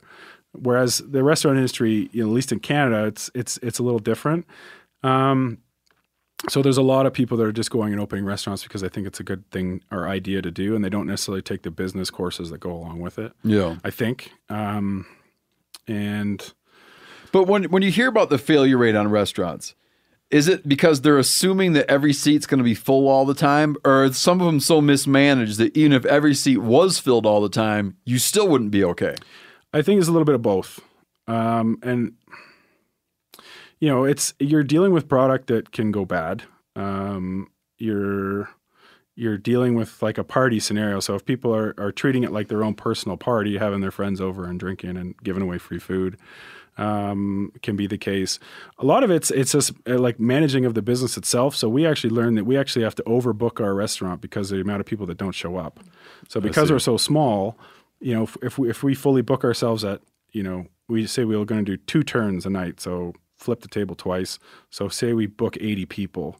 Well, if 20 of those people don't show up, that's a huge lack of sales that we could have had. So we actually have to overbook and take into account because stuff happens. People get sick or they forget or whatever it is. So people don't show up. So you have to account for that. There's tons of stuff like that. Theft is huge, because you're dealing with food and booze. People like to eat and drink. So, theft from employees. Theft from employees. And then sometimes. you got robbed 3 times in 1 year. Yeah. That's been a problem. Like old-fashioned theft. Old-fashioned. Smash in the window, run in, grab as much stuff as you can, and run out. So there's that. Fortunately, it doesn't happen a lot, and they didn't really steal very much. But that did happen. When does the book come out? October 6th. That's a good-looking book. Thank you. Did you have the recipes all figured out when you started and when you were 27, or was it a work in progress? No, it was a total work in progress, and things changed. Even up to like the very last date, I had to get stuff into the publisher. We're like, okay, we're going to tweak this and fix that. Yeah, and there's still like another 50 recipes that now I'm like, oh, I want to put that in there, and it's too late. How many did you get in there? There's 100 recipes. Oh wow! Yeah, so we're really excited. It's I think 4 main categories. There's fish and foraged, there's small game, large game, and then there's a dessert and cocktail section, which is really cool. Cool. That's really fun, yeah. Tell people some of the kinds of things you serve at your restaurant. So we like to incorporate all things wild, things that you'd find in Canada and the United States. So wild mushrooms is a big part of that, chanterelles, morels, black trumpets. If I go foraging, we'll take those pheasant backs we spoke about and shaggy manes and some of the other kinds. And you buy that from you'll buy mushrooms from professional pickers. Yeah, totally. And what's that industry look like? Like it's a neat you're just one. kind of like they just show up. Yes and no. Like some of them show up, and I'm a little sketchy around those people. But a lot of times we'll get emails, or there's some bigger ones that are more well known that I've used for years. They pick themselves, and they also buy from pickers. So because they're in Ontario, we buy BC mushrooms, and it's an interesting market. And the thing is, stuff's expensive. And there's no rule against someone.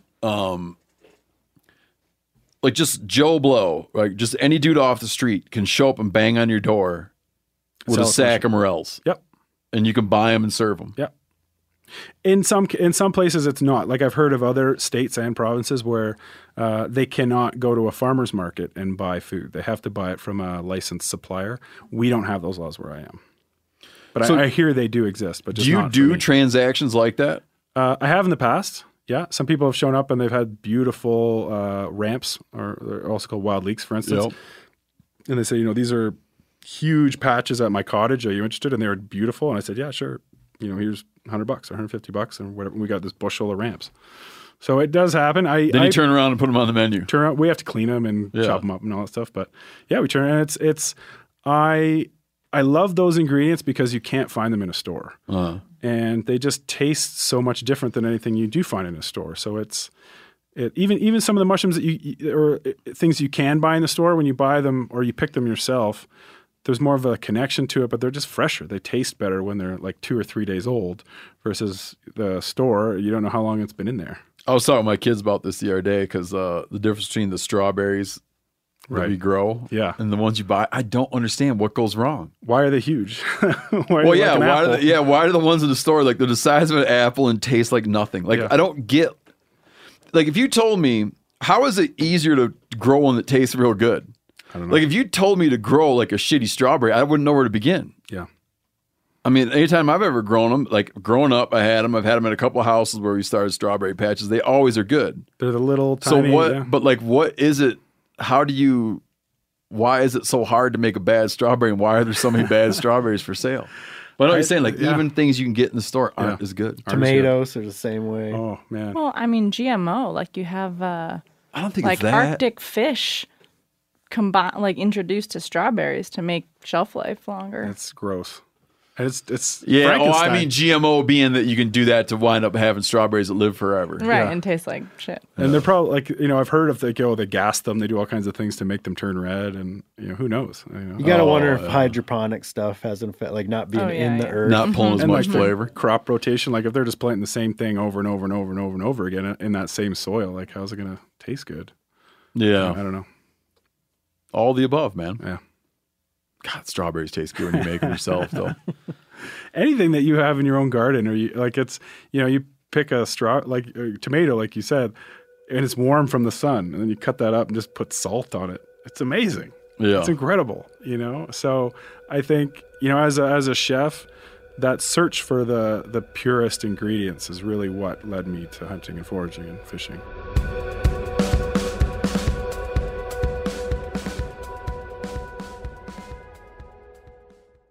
This episode is brought to you by Navy Federal Credit Union. At Navy Federal, it's been the mission to help the military community for over 90 years. And not just help them, but do everything to make sure they not only grow, but flourish. That's why Navy Federal Credit Union has all kinds of great savings and investment options like share certificates with sky-high rates. So don't hesitate. Start growing your finances today with a variety of savings and investment options. Navy Federal Credit Union. Our members are the mission. Savings products insured by NCUA. Investment products are not insured, not obligations of Navy Federal and may lose value. Hey, you ever needed something for your home but don't have the cash or credit to pay for it? Let's chat about how to get what you need when you need it. You can do that at Aaron's. Yep, you can rent to own appliances like washers, dryers, or refrigerators, furniture for your living room or bedroom, even tech like computers and gaming systems. Plus, Aaron's has great brands like HP, Samsung, and Ashley, and you can pay a little at a time until it's yours forever. Here's the cool part. Say you're renting a 65-inch smart TV and decide you don't want it anymore. At Aaron's, you can return it at any time. Or maybe you want to downsize to a 55-inch or upgrade to an 86-inch. You can do that too. Return it, then take home something new. Life's always changing. With Aaron's, your stuff can change right along with it. Keep it, return it, upgrade it. Aaron's fits your life instead of the other way around. So check out your nearest Aaron's store or visit Aaron's.com to see what I'm talking about. Approval isn't guaranteed and some restrictions apply. You got to see your local store for details. Clean and protect your firearms with Riptide Armory. Riptide, a veteran-founded business. It's dedicated to producing American-made cleaning chemicals and also dedicated to creating American jobs. And that commitment is embodied in every product that's bottled, labeled, and shipped from their Arvada, Colorado facility. Safe for all firearm types and surfaces. Embrace the power of American ingenuity and protect your firearms with the best. Visit riptidearmory.com. What do you do for fish in your restaurant? So we only sell wild fish, and it's only from Canada. So we're lucky. We have the Great Lakes.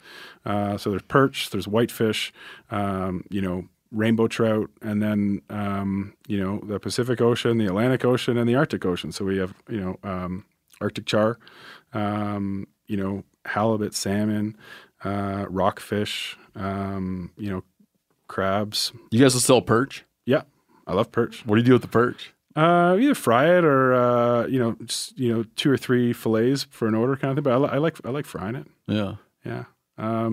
Spot prawns. I love spot prawns. They're incredible. And what do you guys do with the venison you have in your restaurant?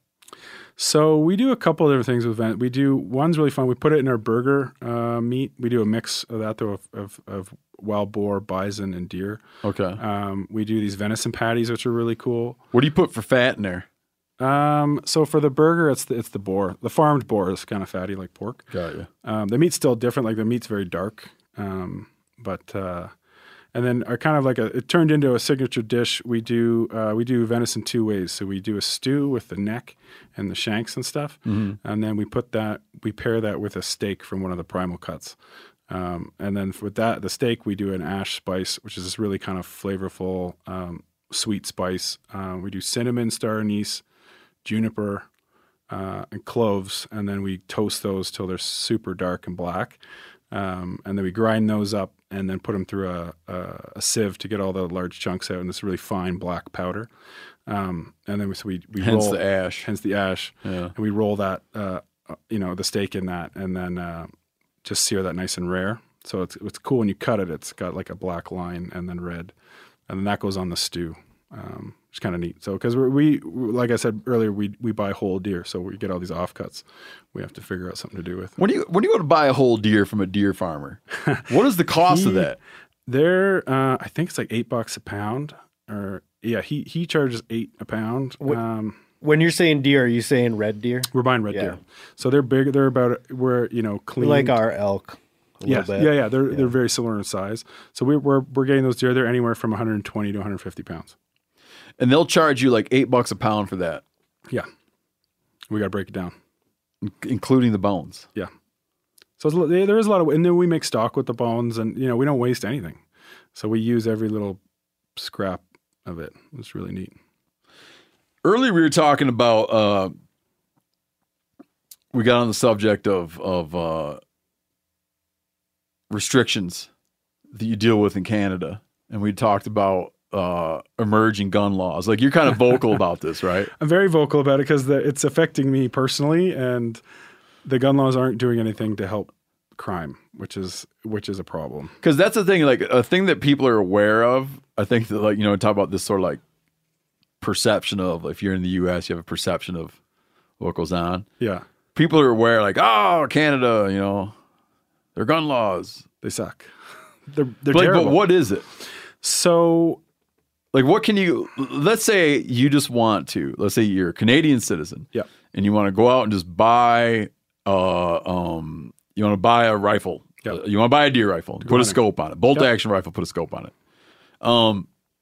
Do they make that difficult? Yes.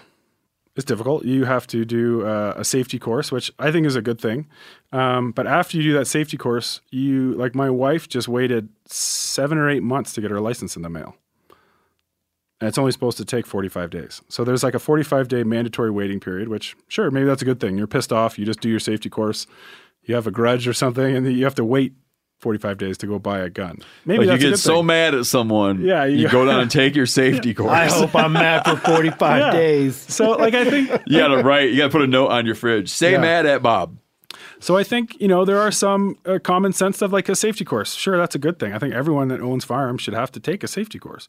Dude, that wouldn't fly here. No, but because what the problem is that once they pass those laws, like we don't have a right to own firearms in Canada. So I think that's the problem. There's no, that's what you're saying. Like you wish that you had an equivalent of the Second Amendment. That's the problem because they never like codified anywhere. No. That to some extent No.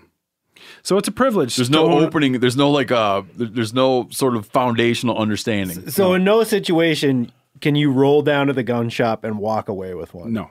Now, once you have your license, your non-restricted license, you can. Okay. Like pistols and ARs. Well, ARs have just been banned. So, but walk me through, because I want to get to that bad.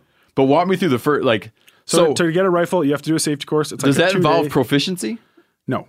Well, you have to handle some dummy firearms that have had the firing pins removed. Okay. So safety, work in the action, loading, unloading, dummy bullets, all that and stuff. how long does it take to do the class? It's a weekend course, like 2 So it's kind of like going to hunter safety. Exactly. And then they're like, you are now a safe person. And they hand you and then they mail you a thing. They mail you a thing, 8 months later. Is that course, like, is it cover long guns and handguns, or is it specific to a type? Or? So that is specific to long guns. Okay. So that's anything over 18-inch barrel, I think is the 18.5-inch barrel. So that's, your shotguns and your bolt actions, break action, stuff like that. They just show you, they have the different styles of firearms on the table, and they teach you how to work them and unload them and all that stuff. I think that's a good thing. But where the issue is now they've created all these new laws and they're taking away people's property that aren't part of the problem of what's going on. So we have gang shootings in the cities. These people aren't following rules. They don't have licenses. They don't go into stores and buy guns. But that's the perception for people that don't own guns. Like when COVID hit, gun stores were actually posting that people are going to gun stores trying to buy a gun because they're worried about looting and being unsafe, and then they get laughed at by the store owners that say you need a license, and they're like, "What?" They weren't even aware. People aren't even aware.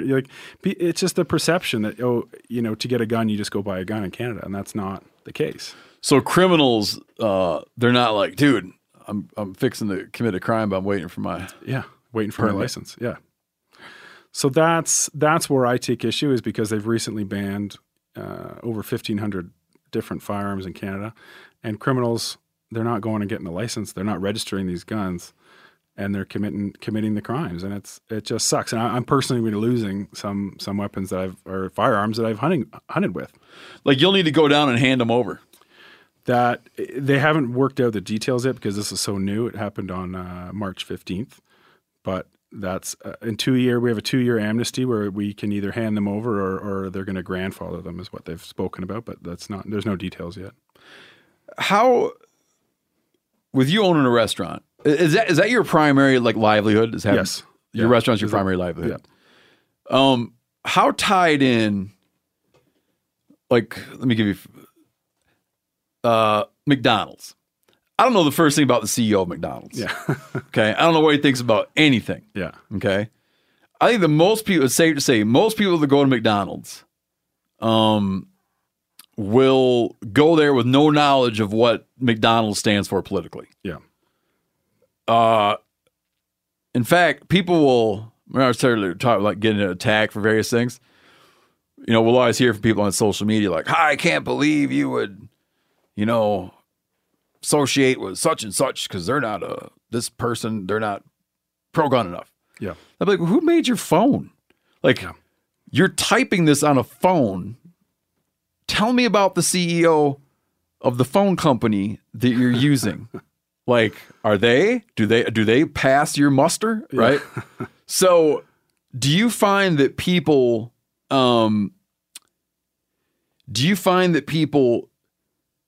will suss out with your restaurant, here's a person who's vocal about gun rights, and then reward or punish you, or is it like, or is your sort of social media self like very different from your restaurant self? I definitely keep it separate, but what, you know, is it risky for you to engage in cultural? I think, yes, it is for sure. And it's something that my business partner is very concerned about. So, like he's like, ixnay on the unsgay. Yes. We've had several chats. So yeah, like, you know, I try, you know, the opinions expressed are my own. Like that's on my Twitter. So it has nothing to do with the business, because there's a lot of other people at the business that run the business, you know, and it's not fair to punish them because, you know, I'm in Canada pro gun, let's say, but, you know, but the big problem is our judicial system, and they're not punishing these criminals that are committing these crimes. Like someone's caught with a gun in there. So let's talk about restricted guns. So that's pistols and semi-automatics with a shorter barrel. So in Canada, for me to transport my pistol, or for me to use my pistol, I have to have a separate license, which is called a non-restricted gun license. And then the only place I can shoot that pistol is at a gun range. And then if I want to transport that pistol, I have to have a trigger lock on it and then in a locked case. So it's double locked and the ammunition is separate. That's our laws for pistols. So we have people walking around the streets of Toronto with pistols in their pockets that aren't double locked and loaded, and they get arrested and they make bail and they're out on the street in 2 days. Or 24 hours. They're on bail walking around again. That's what I think frustrates a lot of people about when you get into the gun control debate, is it seems that the same the same sort of political persuasion that would favor restrictions on firearms, not seems, this is like generally true. Yeah. An individual inclined toward restricting access to firearms probably, not even probably, like is inclined toward not punishing crime. Yeah. As Yeah, they'd be like, I want to make more things illegal, but do less shit to people who do illegal things. It's unfortunate. And the other thing is unfortunate is, you know, I have these views about guns because I'm a hunter and I use guns. But so then I'm like a far right extremist all of a sudden. Like my wife got chewed out at like a family party by like someone's neighbor. Oh, your husband he's so right wing all of a sudden. And it's like, I'm not necessarily right wing. I have some right wing views. I have some left views as well. Like That's too confusing. It's too confusing for people. It's like I'm pretty middle road with a lot of stuff, and and it's just funny because I'm a hunter and because I have these views about guns.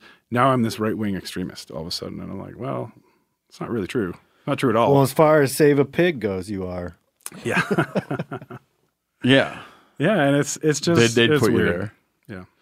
I know it is a little bit painful like that, and it's winds up being a thing. I don't think it's going away anytime soon. This idea that there's all these litmus tests, and depending on a person's sensibility, they all have varying litmus tests, but they'll take like your stance on X and then extrapolate out from there to make a bunch of judgments about how you feel about a ton of things. Yeah. And different people use different litmus tests. You know, you could ask someone a question, like you could ask someone a policy, like a policy question. Your answer to the policy question would then indicate, that you're a racist or not a racist. We're like, but hold on, I thought we were talking about a specific policy question. Yeah. Or that, like, how do you feel about firearms? If you sort of look at the legal structure and you're uncomfortable with restrictions on firearms, that they want to then sort of like neutralize your voice by painting you into some kind of like radical element where nothing you say can be trusted because you're radicalized. Yeah. It's unfortunate the degree to which that's starting to happen. I'm sure it's always happened a bit, but it seems to be happening more and more and more now. It's like the divide is growing. It's more likely to be that you'll be crucified for some portion of what you think. Yeah. But crucified on a wide scale level. Oh, made to pay in a lot of made to pay in a wide way. Yeah. I find myself running the other direction of it, man, and trying to be more even things that I'm like personally that I feel really strongly about, land issues and conservation issues and habitat issues, right? Even when I hear someone that would say something that violates my like deeply held feelings about it, and I'd be like, I would normally think like, what you just said is evil. I will now assume that you're evil and everything about you is evil. I'm like, hold on a minute, man. Don't do to this guy what you would hate to have done to you. That's a good point. You know, and they'll say, I think the government should give all that land up. No one should ever go on it ever again. I'm like, all right, man, you know, you're probably a good guy. So let's talk for a minute about that and not commit the same thing that I hate. Yeah. That's a good point. That's very mature. Well, I don't know. It's hard. I'm halfway to 90. The fact that I eventually got to a point where I would like try to attempt to engage with people in a debate the way that I would like them to approach me. It's hard to be a nuanced thinker, I think. You know, it's like, well, it's not encouraged politically anymore, definitely right? not at all. It's but one or the other. You know, do I judge you to be on my side or not? Are you a threat to me or are you safe for me based upon whatever my own individual calculus is of that? And I think that really undermines all of us. I just got a friend of mine emailed me an article late last night. It's in the papers now. That the Museum of Natural History in New York was like, oh, you know, we're taking down our Theodore Roosevelt statue. And the statue in question is like Theodore Roosevelt. He's like up on a horse, sort of, you know, it's like very virile, conquering horse thing. And to sort of behind him walking is a Native American on one side. And I don't know if I shouldn't say an African American, someone of African descent. On his other side, kind of walking behind him while he's up on this horse. And you look at it sort of like he's, I don't know, leading the charge. Whatever the hell. Leading the charge. I look at it, and my initial, like, I go through all these things where I look at it, I'm like, and I was pissed, right? At first, because I'm thinking, well, how now are we going to throw out the father of American conservation? You know, are we done with that now? Like, he was so contextually, he was so ahead of his time that most politicians haven't caught up with the guy 120 years later. Like a real controversial putting his neck out for wilderness and wildlife. And so then I'm like, are they really going to piss that away? But then, like, read the article, which is not what I didn't read it till the next, I got all mad. Then the next day, read the article. It turns out they're going in and naming, in the museum, they're actually naming extra shit after Roosevelt. They're doubling down on Roosevelt. They're just saying this particular statue is problematic. Like, this depiction is problematic. Do we think that the man is problematic? No. In fact, we're going to go name more shit after him. His father was like a founding member. He has this like great history, but you got to get down to the bottom of the article to get there. But I was already too pissed. Yeah. Because the headline. Right. But Roosevelt also has some things you got to question too. Viewpoints that he held, you know? Yes, so's Abe Lincoln. Well, I get that. I'm just saying. You're never, Brody, you're never going to kill them all. Oh, I know. I'm not saying that's not my goal. I'm saying that people are just more aware of that type of thing. This is way beyond the scope of what we talked about in this year's show. Yeah, we can go back to food. Real quick. I want to go back to food. But real quick, man. I'm going to choose my words carefully here. I get very uneasy around applying a modern lens in all cases to people to individuals who, especially individuals who at the time were beginning to poke holes in and question the thing that they're now being condemned for. And the positioning in front of the Natural History Museum, the Natural History Museum isn't called the Colonialism Museum. No. It's about a commitment to conservation. Yeah. I feel like if I was involved in that debate, I'd be like, oh, I don't give a shit. take that one down. Let's put up a different one of the same person there. Right. Like it's not. I don't care about like this particular. You know what? That statue. I don't know if you caught this, Corinne. That was made by the guy who carved the buffalo head nickel. Oh no, I didn't. I was literally... James Fraser. Okay. He did the buffalo head nickel off a buffalo in a buffalo in a zoo in New York. People were real disappointed with his nickel, but he it's kind of like he thought that everybody thought it was like a shitty looking, morose looking buffalo. But same sculptor that did this Roosevelt statue in question. It's like I don't.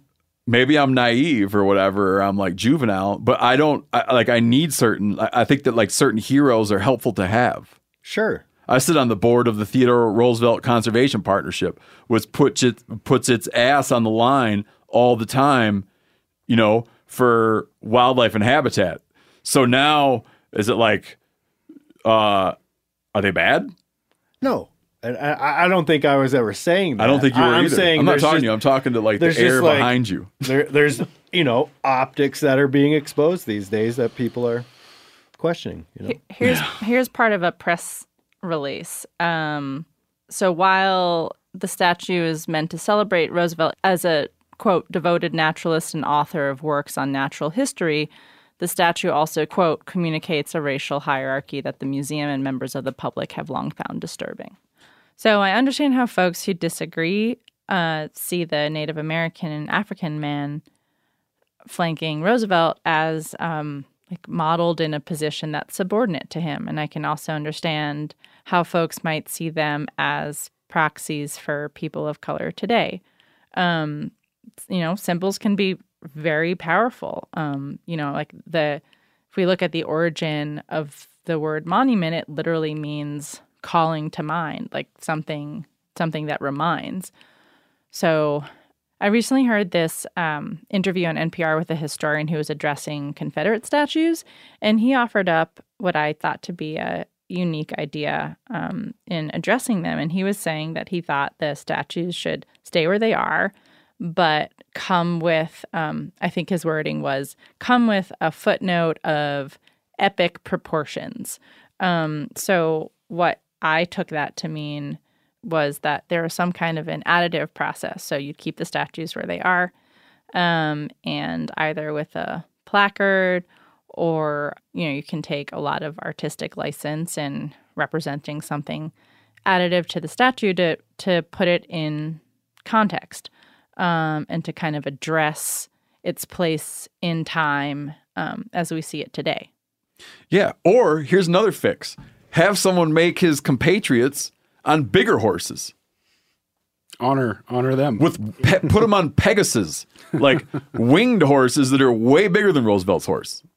I don't care. I'm just reluctant to the amount of people who've been inspired by him and what he did. The amount of people that have been inspired to engage in the environmental battle and to engage in wildlife conservation have been inspired by the image. Watch how much damage are you inflicting to people's understanding? I'm not the guy to make up these. I'm not the guy to to answer these questions. Well, it's like what we were talking about earlier. It's like picking one issue. Like you can't. Whatever the guy was like, he was still a great conservationist, right? Like that's a fact. Yeah, but man, beware the teeter-totter. No, that's not the word I'm looking for. What's it called when something swings and comes back? The pendulum. Beware the pendulum. You gonna move away? You were talking about moving away from where you live now. I don't know. I'm gonna have to consult my wife with that one, but it's hard because Is it just too hot in Toronto? I mean, hot like politically hot. It's getting a little politically hot. We do have our sites on BC where she's from. It's a mecca for hunting and foraging and fishing out there. I have lots of friends there, and it is a dream to open a restaurant there one day, for sure. If you factor in the trouble with the vegan protesters, the animal rights protesters, issues around firearms and stuff that you might get in trouble for, do you find that it's generally been advantageous to to self-identify as a hunter and to be vocal about that from a business standpoint? Or do you feel like you would have especially kicked ass if you hadn't been so vocal? I don't know. Like I think I was just raised to be yourself, and I just like I cook what I want to cook. I say what I want to say. And I in terms of food, I just hope people enjoy it. And your customers are the critics. With food, but my voice, I do my best to try and keep it separate from the business as much as I can. But we do get a lot of hunters that come to talk to us about hunting, and we get a lot of guys that come and say, I've never had a deer steak taste this good. You got to give me the recipe for the spice or whatever. Or, yeah, that's cool. It's really, like, hunters will come and bring me hats from like their Ducks Unlimited chapter or whatever it is, and it's cool. We certainly get a connection with a group of people we may not have had a connection with if there wasn't the hunting aspect to the business. Who came up with the idea to call it Antler? That was a group decision. So there was supposed to be 3 partners. One ended up backing out because they were having a baby. I didn't want to risk it. But my business partner, Jody Shapiro, and I, and another friend, we had a, big whiteboard and 300 names on there. And we were just, picking and choosing. And did you guys ever consider like big, huge antler? Yeah. I forget some of the earlier names. We've actually got some photos of the names. Like there were some funny ones. But antler was supposed to just represent also like a shed antler on the ground. Yeah. And we actually have one on the restaurant wall when you walk in. It was from... Yeah, if it was antlers, it'd be different. Yeah, it's just from Jody's Cottage. Well, there is a place called Antlers in the UP. I've researched and found Do you have a bunch of like mounts and stuff? Or is it at the hunting lodge feel? Or? There's only one. So we didn't want it to be like super hunting lodge. We just wanted it to be like cabin in the woods feel. So there's my first buck Euro mount that I did myself on the wall above the chef's table, and then there's the single antler when you walk in. We have a couple more new additions. There's a black duck now. My friend shot. He was moving, and he was like, "Here, take this." I don't want to move it. So we have it's this beautiful black duck mount on the bar above the bar, and then what else? There's a couple like some pheasant feathers. I think tail feathers coming out of a vase somewhere, but it's not like super in your face. Yeah. We shoot things. How much does it cost? You probably know this in U.S. dollars. Like, what's the cost to go eat in your restaurant? It varies. So, like, we have a burger that's $18 or something. Like, it's not. It depends what you want. Like, you can have a burger and a beer and leave for under $30 if you want. Our bison ribeye, those things are a bit more pricey. I think that's like $45. Because like the game stuff is also a bit more expensive than the run of the mill. Or even like nice beef, the bison's always more money just for me to even buy it. So, do you feel like your restaurant is also a place where people come in and ask you questions about game and hunting and learn a thing or two? Yeah, we hear a lot of people eating game for the first time. Like we had chicken on the menu when we first opened, like just in case someone on the date didn't want to eat deer, and we just ended up eating it all the time. So before it went bad because no one ordered it, people were coming to try new things. And then we have a lot of fish too. So if people aren't into red meat or game, they have fish. So, and that's something I love. And we joke around it all the time. I wish I could sell more fish. And then I was like, hurting on the servers one day being like, guys, why can't you sell the fish? And they're like, I don't know, dude, you named your restaurant Antler. Like, can't help you, man. Like, so we have a couple fish dishes, but I would love to do more. But it's just not what people are coming for. Do you guys do any like butchering classes or anything like that? We were too small. Like I would love to. People do ask me all the time. And it's like, I also have 2 kids and my wife, and it's hard now finding that balance between, being a chef and having a family. Yeah, do you ever get So you have a second kid after the one that you have when you're 19, or 2 more? No, I have 2 kids. So my son was just born 6 years later. So there's 6 years between them. Yeah. Oh, that's not bad. Yeah. Yeah. When do you get time to hunt and fish on your own? So now, just because we opened the restaurant and we stopped working on the book. So we thought, okay, we'll have the restaurant. It'll be like a playground to shoot the book. And that was totally not the case at all. So the book is real front and center through all this. So, and we had to hire more staff. We thought, okay, we're got to get this book done. And then we hired, it's called like a chef de cuisine, like a head chef to run the place. So now he's really in charge of the menu. there's a couple things that are kind of signatures that don't leave, but for the most part, it's his menu. He'll come to us with new dishes, and sometimes I'm a part of them, sometimes I'm not, and that was really for us to be able to finish the book, but also I get to spend more time with my family now and focus. So there's other things, I'm working with some outdoor brands now, some hunting companies, stuff like that, which I love, and I just think like the older I'm getting, the more time I want to spend outside. And it's a really hard struggle for me. Because you realize your time outside is running out at a certain point. I miss it. And I get edgy if I don't go into nature once a week or something. Like I'm just, and I want to pass this on to my kids now. And it's really important for me to teach them about hunting and fishing. And now I'm bringing them out into the field more. My daughter has her licenses.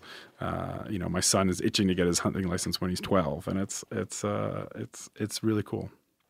Do you want your kids to go into being chefs and go into restaurant business, or do you advise against doing that? No, it's whatever makes them happy, right? Like if they want to take on the business or get involved, that's great. If they don't, I totally support whatever they want to do, because it's a tough business. It's really tough, and it's backwards. You're working when everyone else is off, so it's tough to have a family. It's tough to see your friends. Because it's sort of a backwards industry, there's a lot of drugs and alcohol abuse and stuff like that within the industry, and it's a tough one. And it's the financial reward for the amount of hours you put in doesn't pay off for a very long time. People see chefs on TV and they're making tons of money, and it's like, they're also been chefs for their entire lives, and you're as an apprentice you make minimum wage at best, and you can't make a living off that, So it's like I didn't start making a decent paycheck. I think it was like a 10-year mark for me where I made absolute shit for a long time, and then after 10 or 15 years in the business, I actually got like a decent paycheck and was like, wow, like I'm getting. It was my first head chef job, and it was like, whoa. That's similar to being a writer. Yeah. A lot of people, you stick with it for a decade. Yeah. Before it turns into anything. Yeah. Like if you're good. Yeah.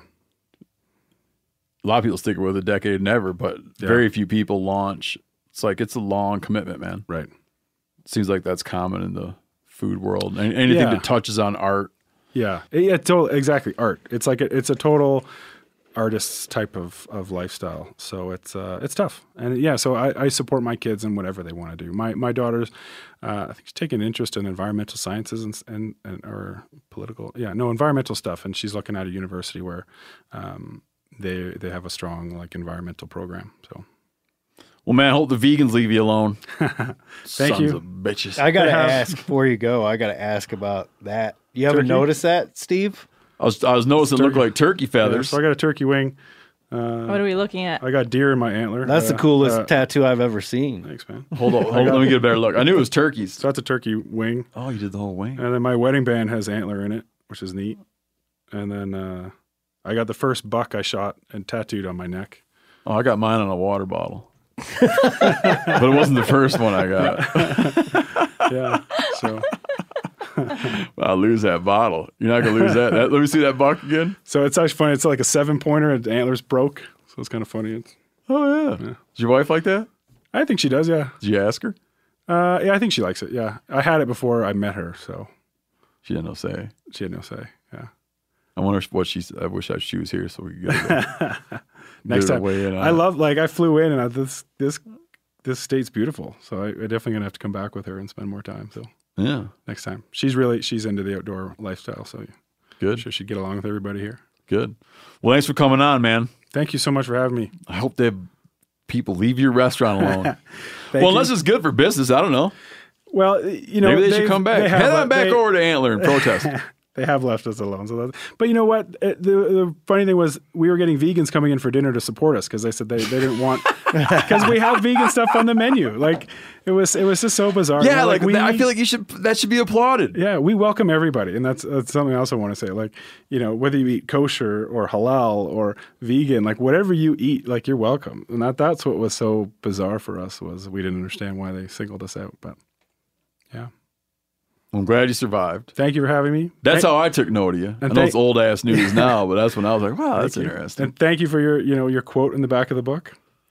Oh, yeah. If nothing else, buy the new book. Yeah. Tell people the name of the book. We haven't done that. The book is The Hunter Chef. Tell people to buy the book just to read my blurb. Yeah.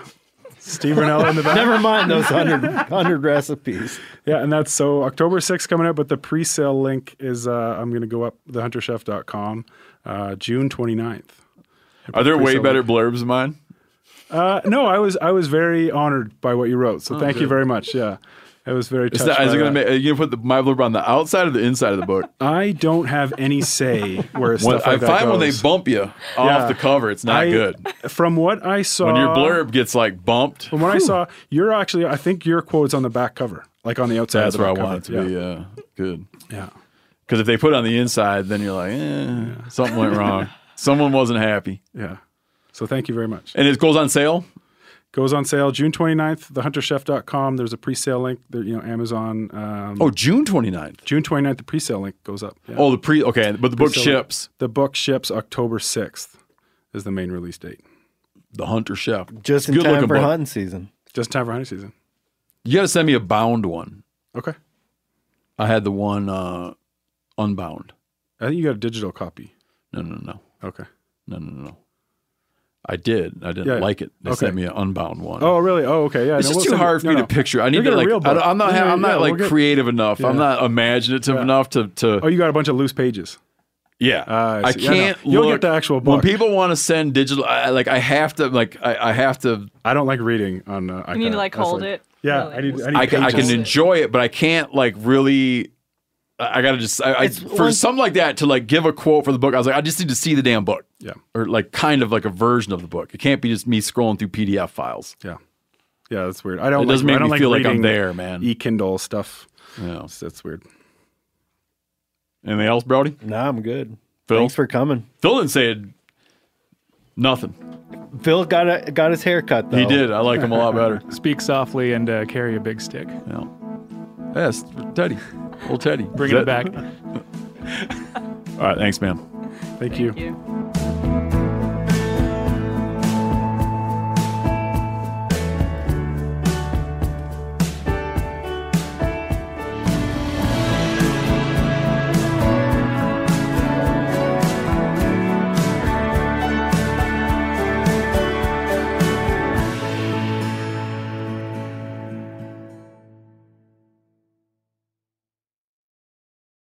Hey, you ever needed something for your home but don't have the cash or credit to pay for it? You can do that at Aaron's. Yep, you can rent to own appliances like washers, dryers, or refrigerators, furniture for your living room or bedroom, even tech. Plus, Aaron's has great brands like HP, Samsung, and Ashley. Life's always changing. Keep it, return it, upgrade it. Aaron's fits your life instead of the other way around. So check out your nearest Aaron's store or visit aarons.com to see what I'm talking about. Approval isn't guaranteed and some restrictions apply. You got to see your local store for details. This show is sponsored in part by BetterHelp. It is a simple truth. No matter who you are, mental health challenges can affect you, and how you manage them can make all the difference.